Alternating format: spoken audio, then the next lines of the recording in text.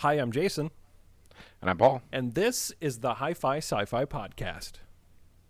Today we're going to be talking about Season 2, Episode 18, Up the Long Ladder, the one with 20 subplots. Jean-Luc, Jordy specs, mysteries on the holodecks, asteroids, triple droids, telepathic betazoids, transporter, deadly claw, visitor from LA Law, photons, no Kirk, captain has gone berserk, shuttlecraft, Council Troy, Dr. Crusher's little boy, Klingon rights, parasites, new heights, phaser fights, Data's head, Tasha's dead, Riker's hanging by a thread, celebration, transformations, everyone to battle station. Start the series. It's the next generation on your favorite station. We didn't start the series, but when we are gone, it'll still be on. We didn't start the series. It's the next generation on your favorite station. We didn't start the series. Paul, this is meaningless. I don't know what this episode is going to break me, man. This is it. This is the one. This might be This it. one? This might be the episode that I. Do you have Roppingnor? Roppingnor?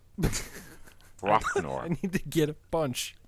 I don't know if Nick Baker brought any, Roppingnor. but he's here for this. Yeah, I'm here.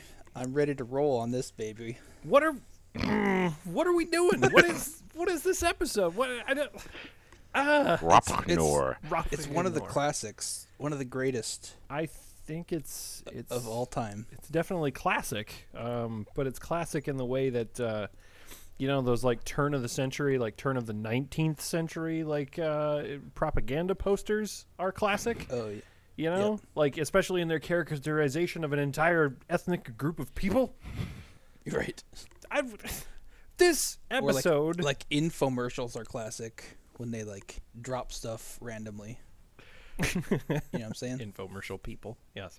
This is an episode where the Enterprise races to the rescue of two colonies, and one of them is filled with Irish people that are straight out of like a play of just stereotyped racist caricatures of Irish people because they don't have. It was that one. It was that one Shakespeare play about Irish people, right? Yes, that's yes. I forget the name of that one. The I think it was Shakespearean Roppingnor. Irishman. I'm gonna. Here's what I'm gonna do. I'm gonna counter propose a universe in which we have just started this podcast. We have thumbsed down every episode except Code of Honor, which we gave a thumbs up, and then we thumbsed this one up the long ladder. And you're just gonna think that this show is about being racist.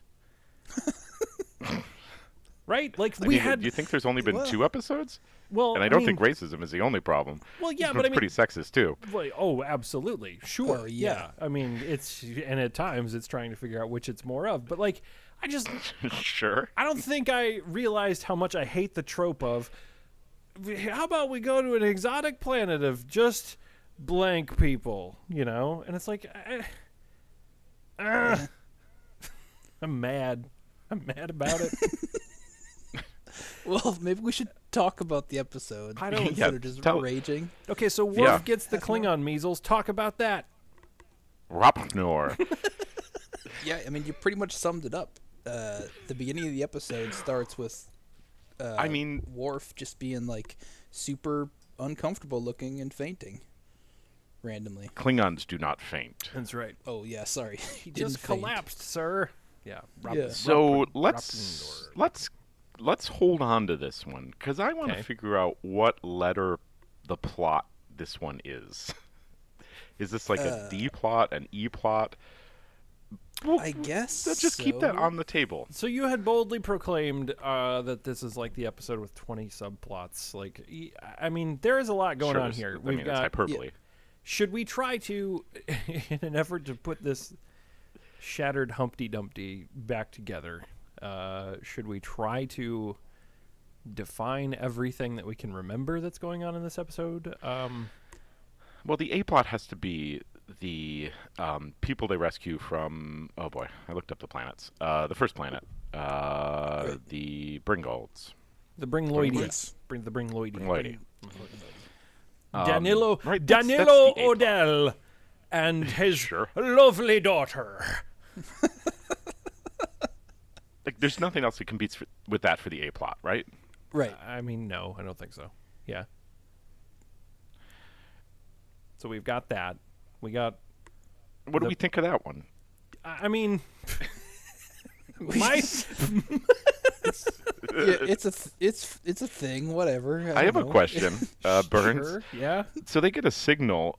Do they always? Usually, when they get a signal, don't they just go to it? Do they always like collect it, send it to a starbase, and then wait for analysis? Yeah, I mean that's I had kind of forgotten about that. Yeah, they it's well, didn't they have to send it to the starbase because they're like, we don't know what this is, right? Like, didn't they? Well, the They get a lot of. the starbase picked it up, and they didn't know. It took them like 2 weeks to decipher what it meant, and Riker knew what it was in like 3 seconds. Oh, is that what it was? That the starbase picked it up? Okay, I missed that. I thought they picked it up. Yeah. Okay. No, they didn't pick it up. The starbase sent it to them and was like, "Here's the signal." And Riker's like, "Sounds like an SOS." And he's like, "You're much smarter than the Starfleet." Wait, #1. Yeah. Isn't the starbase stationary?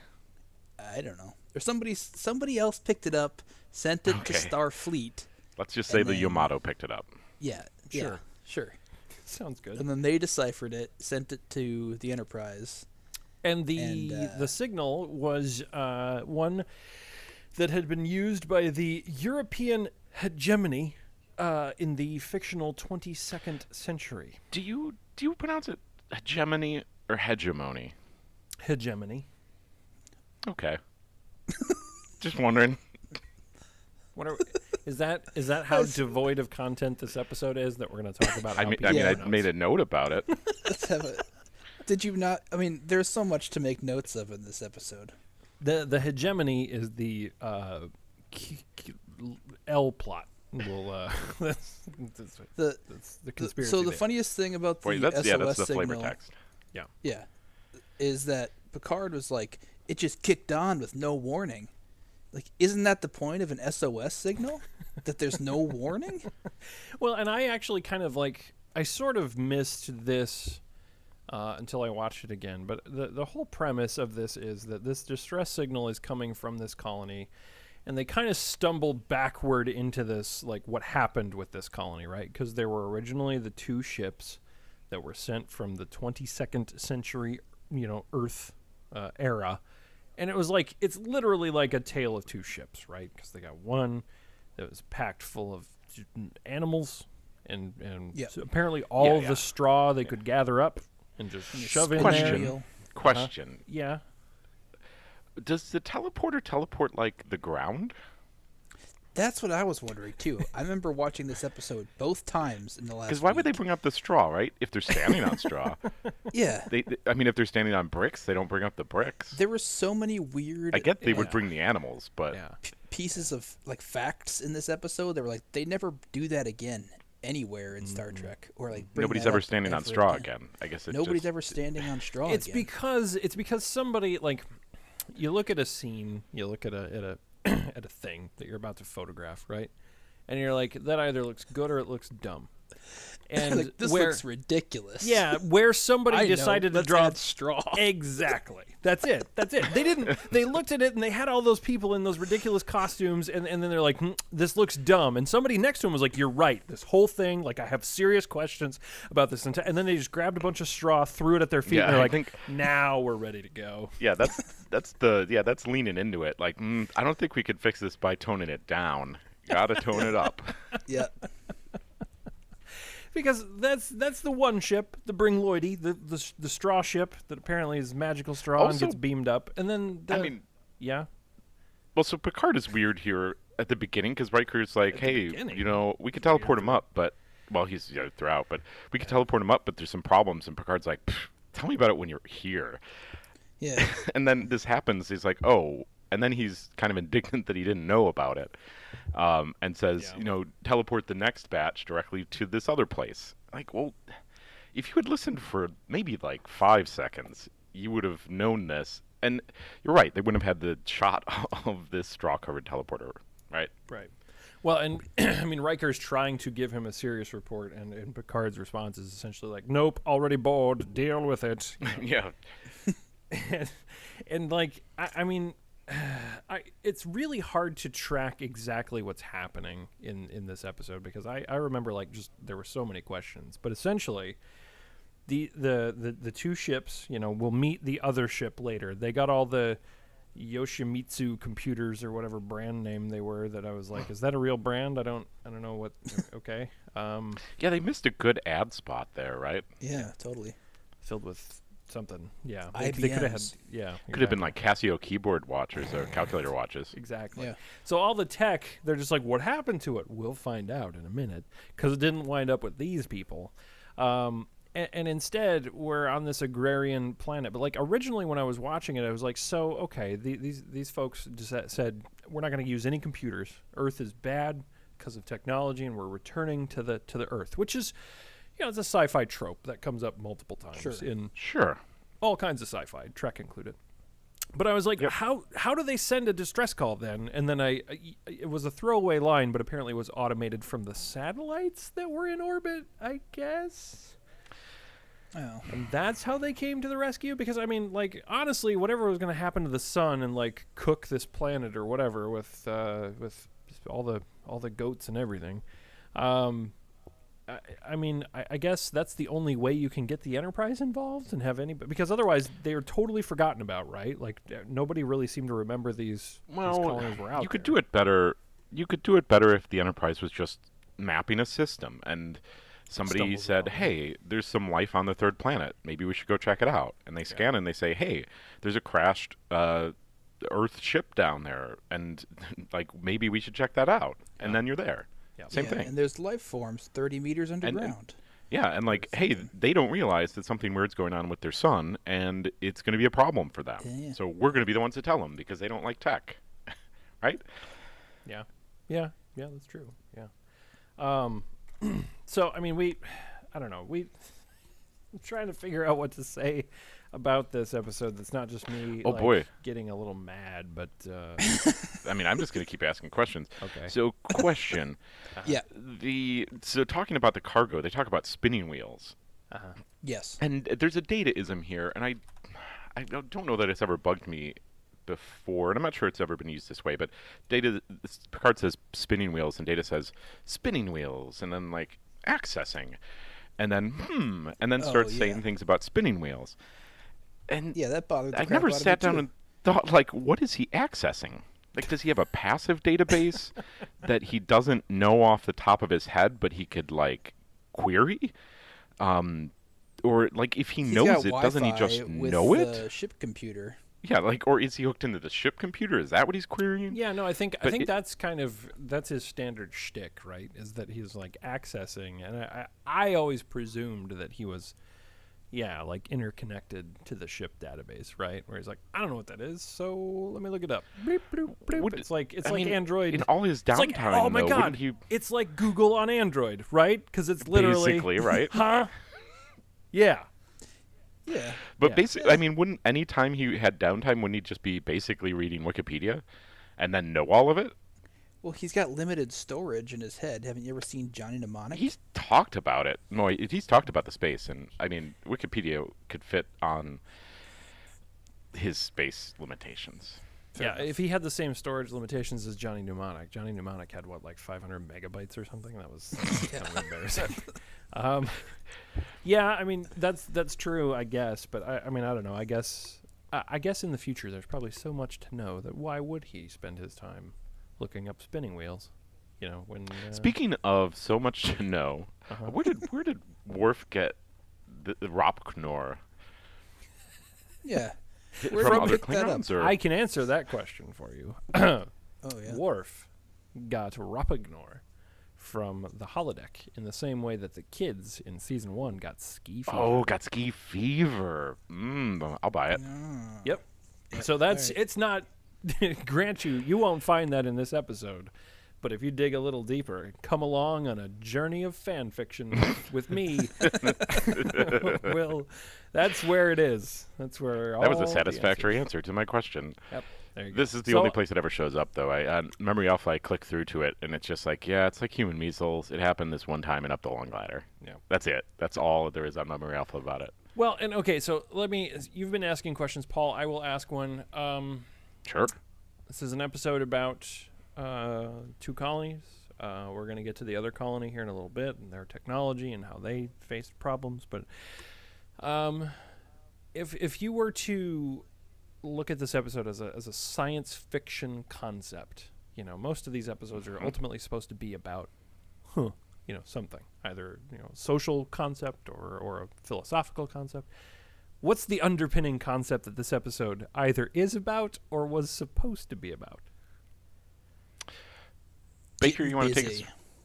But there you go. There's Baker's answer. Sorry, what did you say? Can you say that again? Getting busy.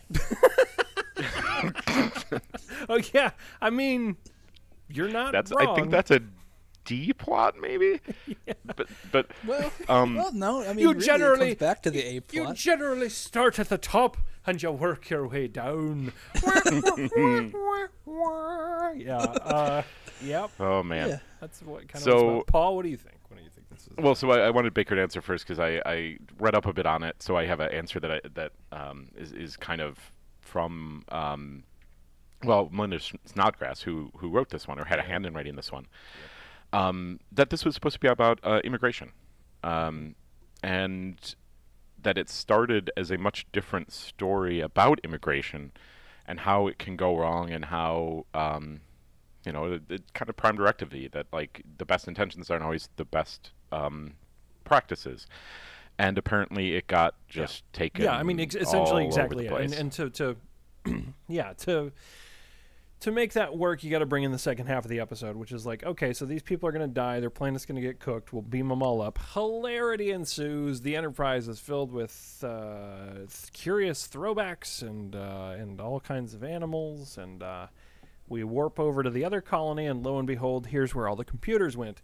There's like 6 people on the whole planet, carbon copied 5. like hundreds of times. 5 people, sorry, 5. Yeah. Because their colony ship ran into some trouble. Yeah, there's only 5 living, and they had to resort to cloning because they don't have enough in the gene pool. Right.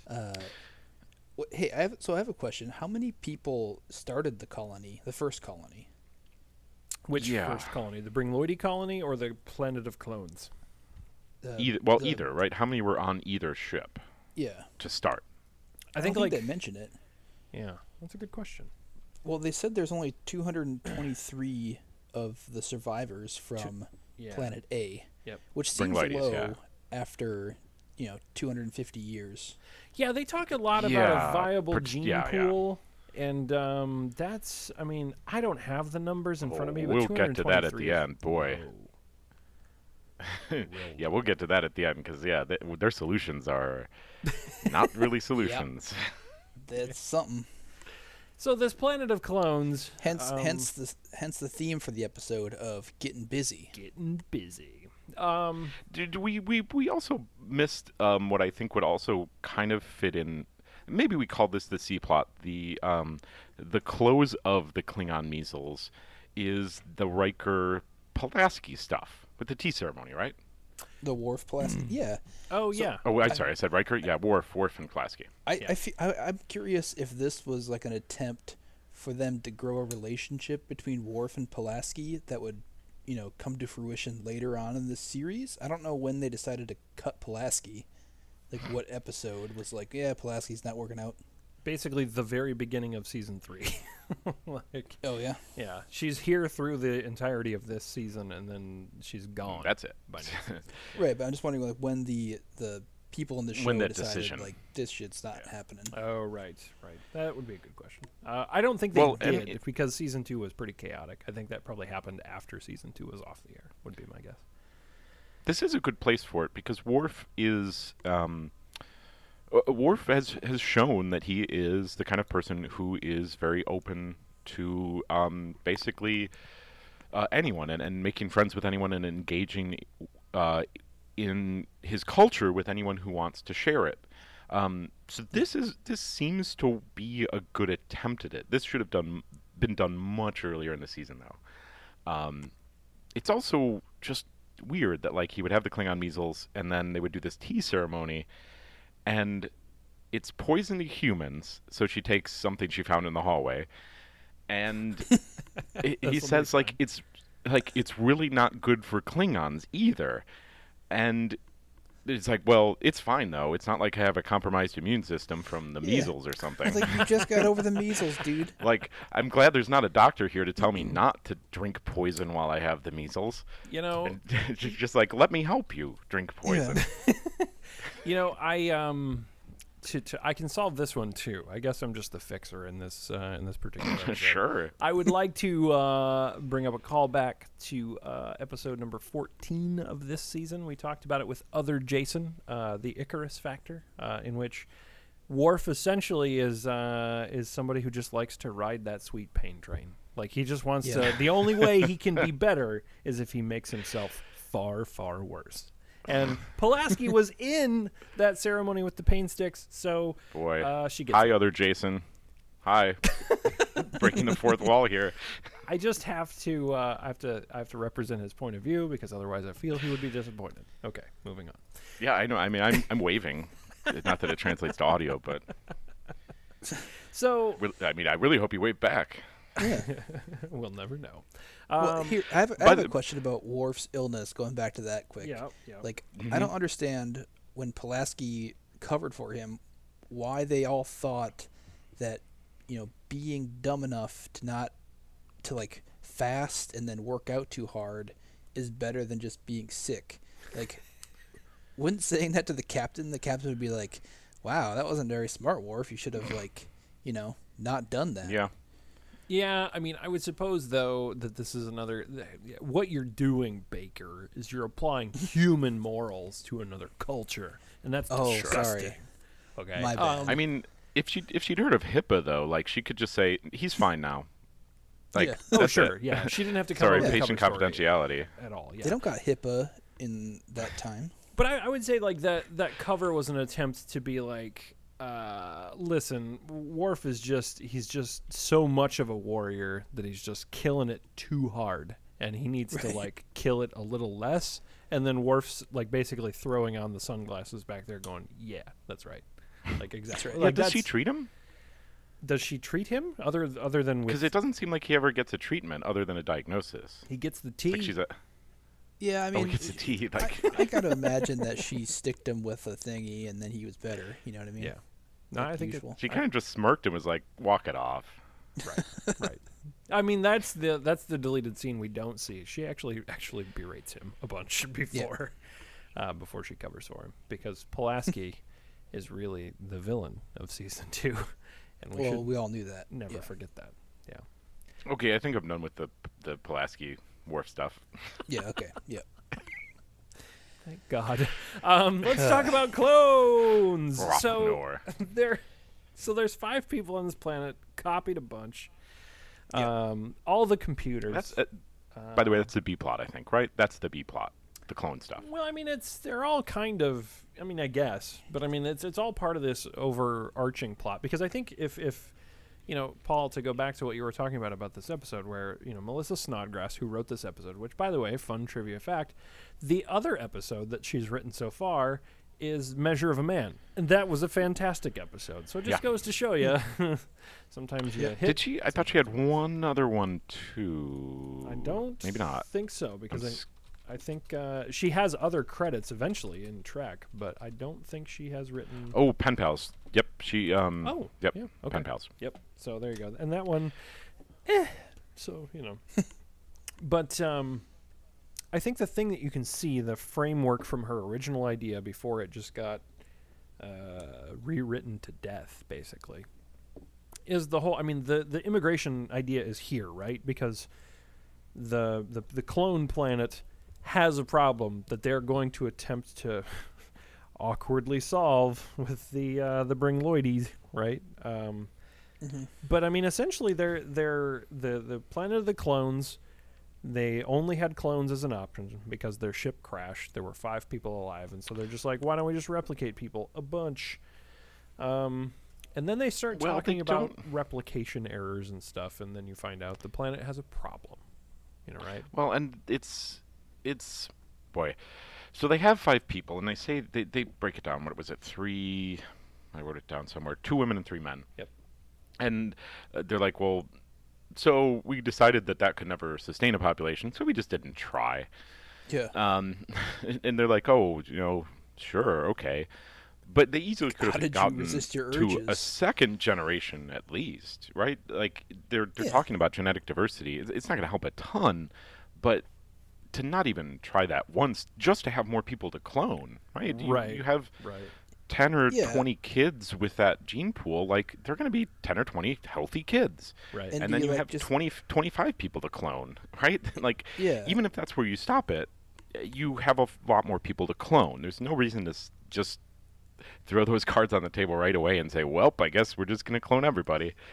Yeah, and did they just not get busy? You know what I'm saying? Well, they did awkwardly try to address that. Yeah, they talk about that. I mean, but their solution I deemed non-satisfactory, because it's like, yeah, you're right, Paul. I didn't even really connect the two, that it's just like, we're here hundreds of years later. But if you wind that all the way back to like 6 months after the crash, it's like they had a meeting and they're like, yeah, this isn't a viable gene pool. And then they're like, all right, sex is officially over. Everyone? Yep. They're like, spin up the cloning from now on. Yep. Well, and then and they don't even replicate, right? They don't even 3D print bodies. They clone. Yep. Which, like, there's a whole different host of problems there. I mean, with 90s cloning, right? 90s cloning. Dolly the sheep. It's yeah. It's the so much more rad and extreme version of cloning. It's the MTV liquid a lot of television neon colors version of cloning. Yeah. Oh god. Yeah. But yeah, they have a very simplistic take on that here. And even when they're like, they grow a Riker, like an adult Riker, in a day or two. Yeah. It's like, well, even when you start talking about, I should have looked up when Dolly the sheep was. I think that was later in the 90s. But you don't just get an adult. Like, Dolly the sheep was, let's see, 1996. Okay. Yeah, but so I mean, they're pitching a little ahead of where they are. They're making some guesses. It just happens that I mean, even at the time, I think these guesses were wildly off base. Sure. Well, and so you mentioned this too, but let's talk about the abduction of the crew and cloning against their will, because this is the part of the episode that gets, we'll say, morally the most dubious really fast, and they just kind of skate past a lot of the interesting questions on this one, because they're basically like, hey, look down that hallway, and then they knock them out and put them like, I wrote down, they have Men in Black pens again. Yeah. Right? Whenever they're needed, there they are. Also, Paul, I don't know if you watched a lot of Star Trek Voyager or Baker. I don't know if you did either, but like the scene where they've got them on the table and then they've got the needles going straight into their stomach is straight out of the pilot from Star Trek Voyager, because that's. Oh, really? I didn't recognize that.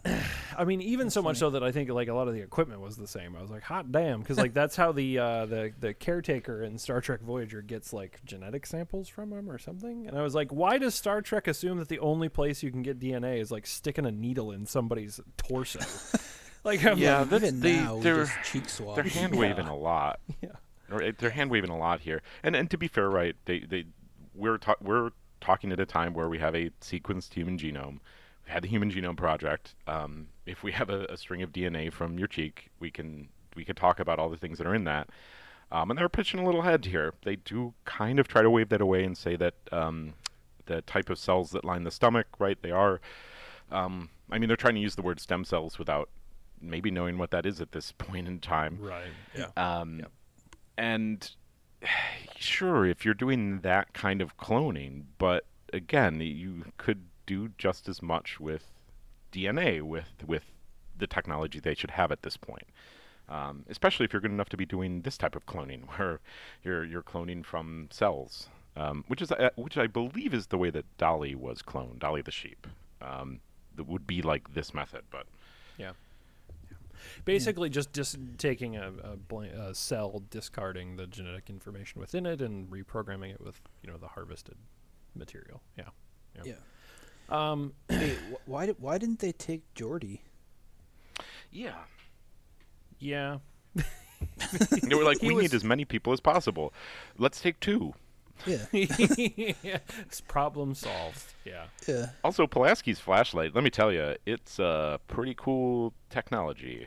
Because when she's on the planet, her little thing, it can scan DNA and then give her information telepathically. Because they're all down there, and everybody's like, all these people look alike. And she scans them, and she's like, they're clones. Without... Yeah, the funny thing is, she was like, oh... how long have you been clones or whatever? And the guy was like, oh my god, she knows. How did you know? And it's like, I part my hair on the other side. Yeah. Exactly. Yep. Yeah, it's... well, and then later she's like, you're missing some cells. Right. Just off your face. And then, just like right there. And then you find out that Geordi is just a walking lie detector, apparently. Which is yeah, he's got Troy powers. Yeah. They've brought that up a couple of times, and that there was another episode where he referenced that, I think. And, really? Yeah. I thought this was just like a one-time made-up thing. It makes sense, right? It makes sense. It does, but they super drop it. Like, they just... Oh, yeah, 100%. It's very away. much... It's very much Troy powers. And Troy, before they go down, Troy's like, whoa, hold on. It seems like they're going to try to trick us or something. Mm-hmm. And Riker's like, okay, cool. No need to bring you, though. The person who could be useful at figuring out that. She might have been able to say, watch out, turn around, right before they fired their phaser. Because when they got into that room, right, she would have been like, I sense that they're about to shoot us with Men in Black pens. Yep. But then Troy, like, they don't need Troy because Geordi has those powers. And it's like, boy, like, couldn't you have sent on O'Brien or something? Yeah, we're essentially talking about stuff that's in, I mean, from what I can tell, like the fourth act of the episode. And like, so here's the biggest critique that I have just philosophically about this episode. This is another one of those classic, like, too much going on, too much undercooked. Like, the episode actually kind of picks up a little bit of momentum right about here, right? Like right about where they get phasered and start harnessing or harvesting all of their genetic material. Yeah, but I mean, we've skipped over a ton. We haven't even talked about the first the Brenlaundly. Boy. Yeah, the Brenlaundly. Riker gets busy. Oh yeah. I mean, but basically they're just... the Riker. Yeah. That's like a D plot that takes place for about 5 minutes, and then nobody ever talks about it again. Right. Yeah. Right. But there's all this stuff in the cargo hold too, of like just so many weird things going on. Fire and the we did still. Yeah, we did. The whiskey. Oh, the whiskey. We skipped over my favorite line in the entire episode, which is when I don't even remember what exactly happened, but they were in the cargo hold, and Picard just starts laughing, and Riker turns to him. Yeah. And then Picard's just like, sometimes, number one, you simply have to bow to the absurd. Which... Yeah, Picard has just lost it. That's this episode, right? Like, that's just... Yeah. Yeah, Captain Picard needs to get paid. That's right. I guess. Because, like, okay, so here's the deal. Like, so, yeah, I mean, there's a bunch of stuff that happened, but basically the TLDR version of everything that happened up to this point is we wasted a bunch of time writing, like, Irish people because Maurice Hurley thought they were cool. And do they not have bathrooms? Did they? Huh? The bathrooms? Because you never think about bathrooms on the Enterprise, but they say, like, we were cooking food because you didn't give us food, and they're like, oh yeah, I guess you could have got it from the wall, and they're like, we don't know how to do that. Like, that seems like something you would have told them. And then she's like, well, I also need to wash my feet, and it's like, well, there's probably not a bathroom in a cargo hold. Yeah. Well, she was just trying to get busy, you know. Yeah, sure. Paul, I don't know if you understand, but wash her feet is a euphemism. I'm aware, but it does seem like that brings up a question of bathrooms, and that there wouldn't be any in a cargo hold. That's and true. just all these questions that start cropping up. Man, they just go on the floor because the ship cleans itself. The ship cleans itself was an interesting line, too. Yeah. Like, does that ever come up ever again? Oh, it just cleans itself. Does that actually happen? I mean, I've never seen anybody clean the ship, so yeah. Right? That's true. Who's going to clean it? Who's going to swab the deck, right? They don't make Wesley do that. And if anybody to do it, that would be a Wesley job. What would be the caliber of whiskey you think he gets from the replicator if you just asked for whiskey? Oh man, he probably got synthahol. Like, is it just going to a bar? No, he got asking for whiskey at a bar and you get Yeah, he got Starfleet brand, Cadets Review synthahol whiskey, which is just the weak sauce. And then he could have said, like, best whiskey ever. He could have been like, yes, I would like 50-year-aged barreled, name any Scottish distillery, right? Like, it's Sure. Irish. I guess he's Irish. Name any Irish distillery. I'm going to go ahead and give him the benefit of the doubt here and say that he was maybe a little wowed by the magic slot in the wall that can make whiskey, and probably was just like, whiskey. You know. Okay. Yeah, I mean, had he had his wits about him, I think it was just kind of a funny jump for Worf to be like, I got your back, and then get him, Klingon gut rot, which... Yep. This is also poison. This is also, that guy died. So, this but let's talk about the end of this episode here, because I mean, they basically, with about 15 minutes of screen time left, bring in a moral quandary about ownership of self. Right, and your ability to govern your reproductive destiny, which in 1989, okay, big question. Cool, let's throw that out there, see how people react. Also, what you do if someone then successfully does procreate from your genetic material, to which they answer definitively and immediately. And then how to handle the fate of 2 planets. Again, all of this with about 12 minutes left. 15 tops. Yeah. When they kill the clones, the note I wrote is that they I guess they also saw The Prestige. The movie The Prestige. I mean, I won't spoil it more than that, but everyone should go watch the movie The Prestige. Go watch The Prestige, and yes, good movie. they pretty much did. That's no problem. I guess we wrapped that up in a nice little package. There we go. Yeah, but it's an interesting point to be made here, but they're making points. I think they're making points on both sides. So they're having this question of what it's a person's say whether or not they can have this happen to them, and that's then a good argument that they make there. But they also stop it so quickly. Riker says, "Well, I wouldn't want that to happen to me," and Picard says, "Yep, I bet that's probably the opinion of everyone. Bye." Like there's 1,000+ people on this ship, right? Like they're looking for a Jango Fett, right? Sure. They're looking like those people exist out there. There's no way that you're not gonna find someone that's like, whoa, you can make a bunch of clones of me and I get to live forever, like in my own DNA sort of way, kind of. There's people who would bite on that, like. Yes. Yep. That's true. Yeah, you bring up an interesting point that, out of a ship of 1,000, their sample size was 1. Yeah, and then Picard says, well, no one else gets to answer this question. No one else gets the choice to say, well, I would like to do this. I'm sorry. It was Tuesday, and so that is Riker's day to answer moral Riker quandaries. chooses. Yep. Yep. And so... Then we have the cloning thing and the terminating their own clones. I would like to point out here in this case that Melissa Snodgrass is on record as saying because of this episode, she actually got flack from 2 different interest groups. She did get a lot of messaging from the Right to Life Coalition because they destroyed the clones, effectively saying that this episode is condoning abortion. Take from that what you will. She also says that she heard a lot from the Irish Defamation League, which is just like, okay, so these people are no basically surprises there. Yeah, these people are basically Lucky Charms. Like, what are you doing, lady? Like, come on. Right. So, that was that's neat. Ronald D. Moore is on record as saying that this episode is, quote, embarrassing. He also in 2012 said it was, quote, terrible beyond terrible. So he's got strong feelings about it. Well, so they also talk about the things that are going wrong with these clones, and Pulaski says something about replication errors. What was it? Replication errors. And my note was, she saw multiplicity. But you can only clone them so many times. So many times. It's like copying a copy, man. Remember copy machines? I don't even know what the hell a JPEG is.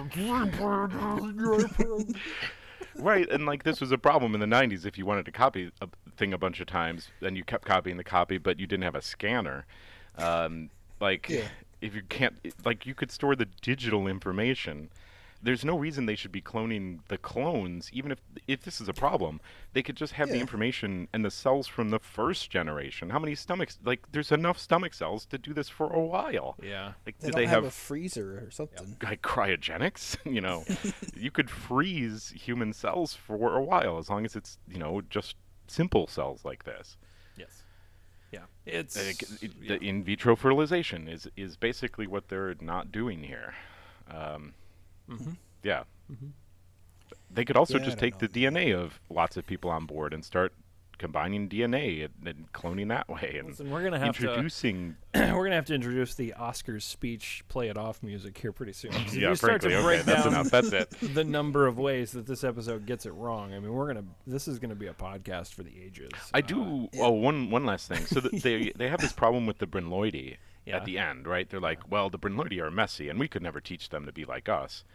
And the elephant in the room is like, well, you could also just clone all of them and then put them on the other side of the planet. They get a planet, you get like their DNA, and they would probably be fine with that. Yeah. In exchange for a planet.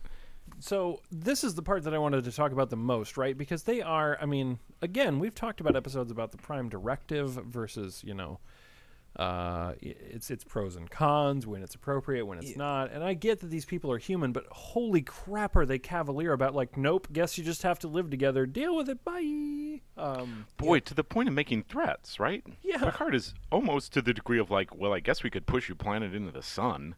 Like, do you have spaceships? Like, that's the vibe that Picard and Pulaski are giving off here, right? Yeah. Yeah, they're like, they really seem like bullies at the planet. end. In 50 years, fully ready for us to populate. Boy, they seem like bullies here. Yeah. Like, it is not a satisfying conclusion to this, Pulaski, problem. Well, and but they talk about, I mean, it being a necessity, and we, obviously we mentioned this earlier, but like, I don't think you get a viable genetic sample size with an addition of about 200 plus more people, most of whom also there's probably kids in there. So, I mean, like, there's all sorts of numbers problems, right? But they're just very clearly like, nope, you guys have to live together. You're going to be a society, even though you're on completely opposite ends of everything, and just work it out, And like, for this episode to be about immigration, I feel like it's pretty tone deaf to how actual immigration and societal integration, like, actually works. This will work out. Just do it. Like, what? No. Yeah, just teach them to use computers, and you teach them how to use spinning wheels. Just figure it out. Oh, and by the way, also teach them how to have babies. 3 wives and 3 husbands. Yeah, I mean, Oh, yes. That was that one. So I would love to have someone who has more training in genetics than me. Write to us, just write to us. We'll read that on. But the whole idea of, like, you can't increase the genetic... Well, it's my understanding that you can't increase the genetic diversity of a group by just making them basically inbreed, right? Right. Like, if you just have a genetic population, you need to infuse that from outside, not just... If you have people having kids with multiple people, you're just starting to marry your first cousins quicker. Right. Yeah, exactly. That's what I was thinking, too. Yeah. It still doesn't play out right. There's only so much genetic material there. Like, it might help a little, but I would love to know how much that does help with a group of, say, 200 people. Right.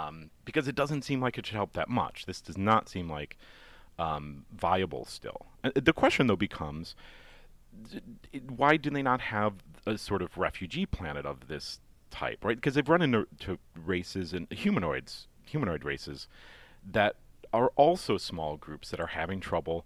And if they had a planet where they just said, well, we need more genetic diversity, and if you want your lineage to continue, this is an option for you to go to this planet, that would be a way to increase genetic diversity. Wait, hold on. Are you talking about just a District 9 planet, Paul? Like, what? A refugee planet? Hold on. That might get a little weird. Like, there's just a planet that they just stick people? Like what?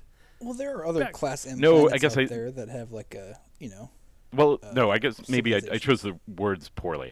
If this was a planet where they said, hey, anyone in the galaxy that wants to move to another planet, here's one that needs genetic diversity. Right? So not one that you're forced to go to. Oh, yeah. But okay. the idea that Yeah. So I chose the words poorly. Okay. I was a little worried there because it was just starting to sound real it's dark. Not every time Paul? every time they run into O'Connor or someone like that, they're just like, you have to go to a refugee planet. A fate worse than death, no. No. Yeah, okay. But they have run into groups that are small, right, that have population problems. Right. Yes. And they will again in the future. Yes. And to just keep leaving them alone on their own planets. When the bow breaks, right? That's a good example. Oh, yeah. Of these planets that need genetic diversity. And you're not going to get that by just leaving them all alone on their own planets. Yeah. No, that's true. Yeah, and and they are just, it's a handshake. It's a spit in the hand at a handshake, and then they're just like, we're a society. And then that's it. That's like, yep. Right? Yep. I mean, I don't know. Like, again, we talk about like episodes that do service to the characters and episodes that do the opposite, and then the episodes that do service to like the ideals of Starfleet, and then like this is another one that makes them seem like they are terrifying monster people that are just like, nope, you over here, start making with the babies. And like, I would also like to point out that let's accept this on its face, right? That the people from the planet of the clones are not only asexual because of mechanics, right? But they're also, I'll take what the administrator of that planet says at face value, that they're disgusted by sex, right? Like that they just find the very concept heinous. And the solution, that would make sense, right? Yeah, totally. But then the solution is like, no, it would make sense that they built that into their culture, yeah. Yeah, well, yeah, exactly. But then to then say, no, we'll totally agree to have all of these people we've never met with ways that are completely different to us, not only mate with us, but mate with us apparently multiple times with multiple different partners. Like, yep. I'm sorry, but like those are cultural divides that don't come down in a boardroom meeting.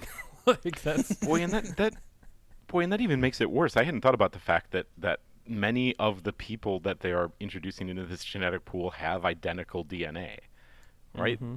All these clones, even if they have 3 wives, like if you have 2 clones and each of them has 3 different wives, you still have it's yeah, boy, that math does not work. Nope, it does not. No. So this episode, I think a lot of that you could just boil down to, boy, that math just does not work. Yeah. Does anybody else have anything else? I mean, Baker, you're the only person here who had any semblance of a choice. Did you pick this one because it was left? Did you have anything else you want to say about it? I picked this one because it's absurd, and I thought it'd be fun. Yeah, this is almost as surreal as Hotel Royale. Oh yeah. It kind of, I mean, it is for completely different reasons, right? Because it. Yeah. I guess then. I wrote a note that like, wow, this is the least feminist episode ever until next episode, which is going to be Manhunt. I don't think we can tease our next podcast any better. That means we've got to wrap this up. Yeah. We have to talk about feminism in this one for a little bit, though. Like, it's handled really poorly. Oh, right? I mean, I would yes, but I mean, I think to talk about that would just be sort of redundant because like. Their solution to this episode is literally like, women are baby machines. Here's the math on how to make it work. Yep. Well, and then at the end, I forget what the main, what's the daughter's name? Brianna Odell? Brenna. I don't remember any of their names, so. Yeah, Brenna Odell. Brenna Odell. I'm trying to bring it. But she says, like, I don't want 3 husbands. And then the take to that is like, well, that one's rich. And then she's like, "Oh, cool." Right? That's her take on that's their take on feminism there. Well, as long as she gets the rich one, that should be fine. Well, and she's probably the closest that we have in this episode to any sort of like actual authoritative like female voice, right? Because she is sort of presented as the person who does like all the actual work, the person she's more the leader of this group than her father. It's father, yeah. Much more the leader of this group. Absolutely. Yeah. But then, unfortunately, they kind of swing the other direction. That when the real decision is to be made, she's not there, and then she's stereotyped there at the very end, where it's like, well, okay, if he's rich, I guess. It's like, what? No, gross. Yeah. Come on, stop it. No, this episode is incredibly problematic for a number of reasons. That just seems to be like the terrible frosting on an already awful cake. Like that's just. I think this one's been frosted a whole bunch of times. Yeah, with horrible frosting. So I think this means our voting is going to be pretty short in terms of what we think about this episode. Do we watch it? Is it a must-watch, or is this best left skipped? Baker as our guest. Swing away. You could probably skip this one and be just fine. Probably. Yeah. Unless you want some good entertainment / terrible TV. Man. Unless you want Klingon measles. Yeah. Yeah. Yep. Paul, what do you say?